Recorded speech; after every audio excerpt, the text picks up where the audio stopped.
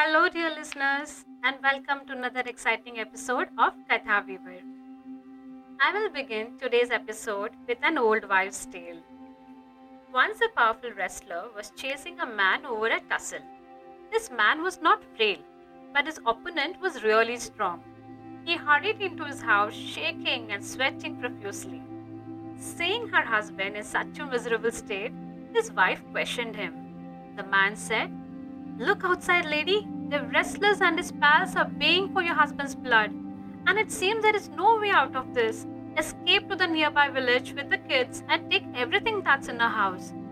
She asked him to calm down, grabbed a sickle from the kitchen sill, and challenged the wrestlers to a fight. She was half the size of the burly wrestlers and could have been easily swatted away like a fly.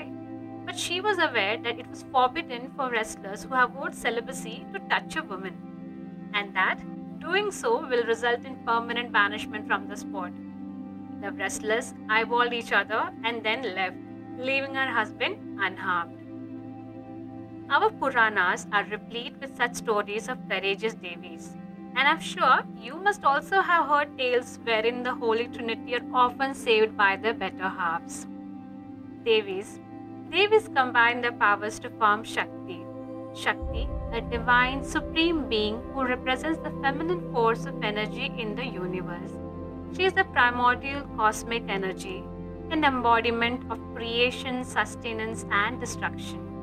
Shakti, who has many names and forms, she appeared as fighter Durga Mata and a ferocious Ma Kali when the stability of the planet was in danger.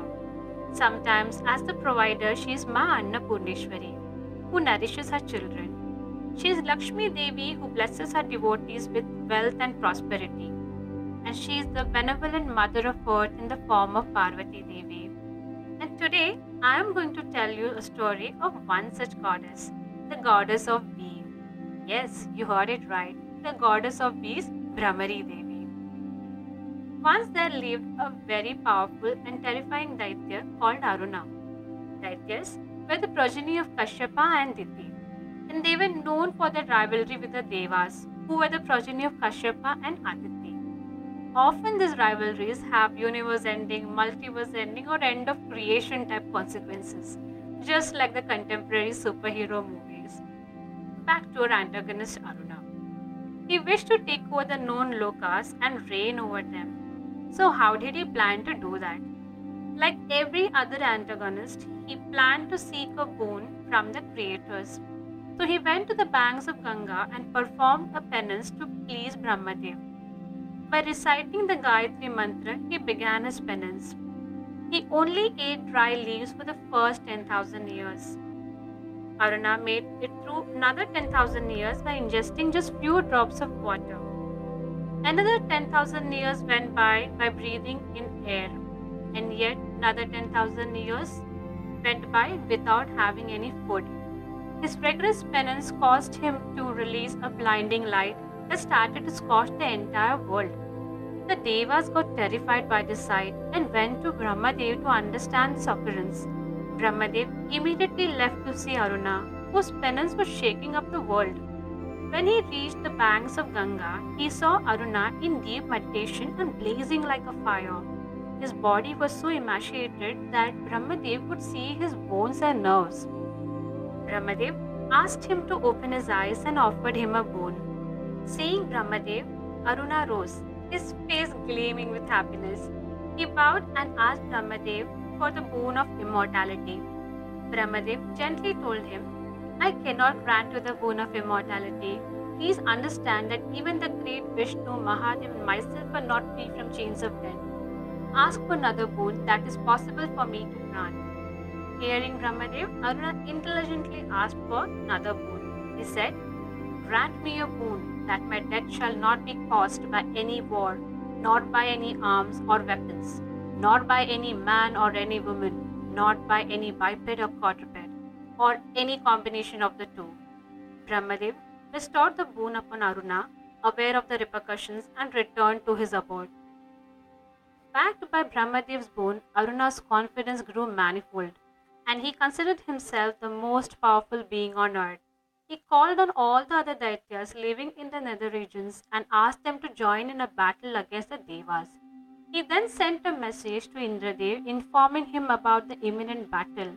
Indradev trembled with fear and he went to meet Mahadev along with Lord Brahma and Lord Vishnu. They started discussing ways and means to kill Aruna. In the meanwhile, Aruna amassed a huge army and proceeded to Indralok. With his power, he assumed many forms and launched attacks on Chandradev, Yamadev, and Agnidev, among others. They had to leave their abodes and take shelter under Mahadev. When BrahmaDev informed the Devas about the nature of the boon, the Devas became very hassle and wondered how they would be able to defeat Aruna. The Devas then decided to pray to Mother Universe, requesting her help in defeating Aruna. The goddess appeared in front of them. She possessed a beauty unseen and had the brilliance of million suns. She was adorned with beautiful clothes, garlands, and various ornaments. Rows of hornets decked her hands, while thousands of bees swarmed around her. The Devas began to chant hymns of adoration for Devi. Devi was pleased and offered to grant them whatever they desired for. The Devas then informed her about Aruna and his reign of terror. Hearing this, Devi took the divine form of Brahmari Devi, with millions of insects covering her and making her look like a giant being. She released all kinds of bees, hornets, wasps, spiders, and so on. The bees then covered the sky and the whole world plunged into darkness. They surrounded Aruna and the other Daityas, and his army were attacked by wave after wave of insects. Now, Aruna could have never thought of this. And as per the boon granted to him, he was not attacked by a male or female person, nor biped, nor quadruped, or a combination of both, and there were no weapons involved. The beast then tore into the chest of the Daityas and they could neither move nor use their weapon. They just stood there, immobilized, and eventually succumbed and died. Once the beast completed the mission, they returned to Devi Brahmari. The Devi and Devtas rejoiced at the destruction of Aruna, showered flowers on Devi Brahmari, and worshipped her with offerings and sang her praises. Dear listeners, this unique form of Devi is still worshipped, and there is a Brahmari Devi temple in Jalpaiguri, West Bengal. It is also considered as one of the 51 Shakti Peeth. This story comes with a very important lesson for all men. That is, when in trouble, lean on to the women in your life. For you may never know, she may just save your life.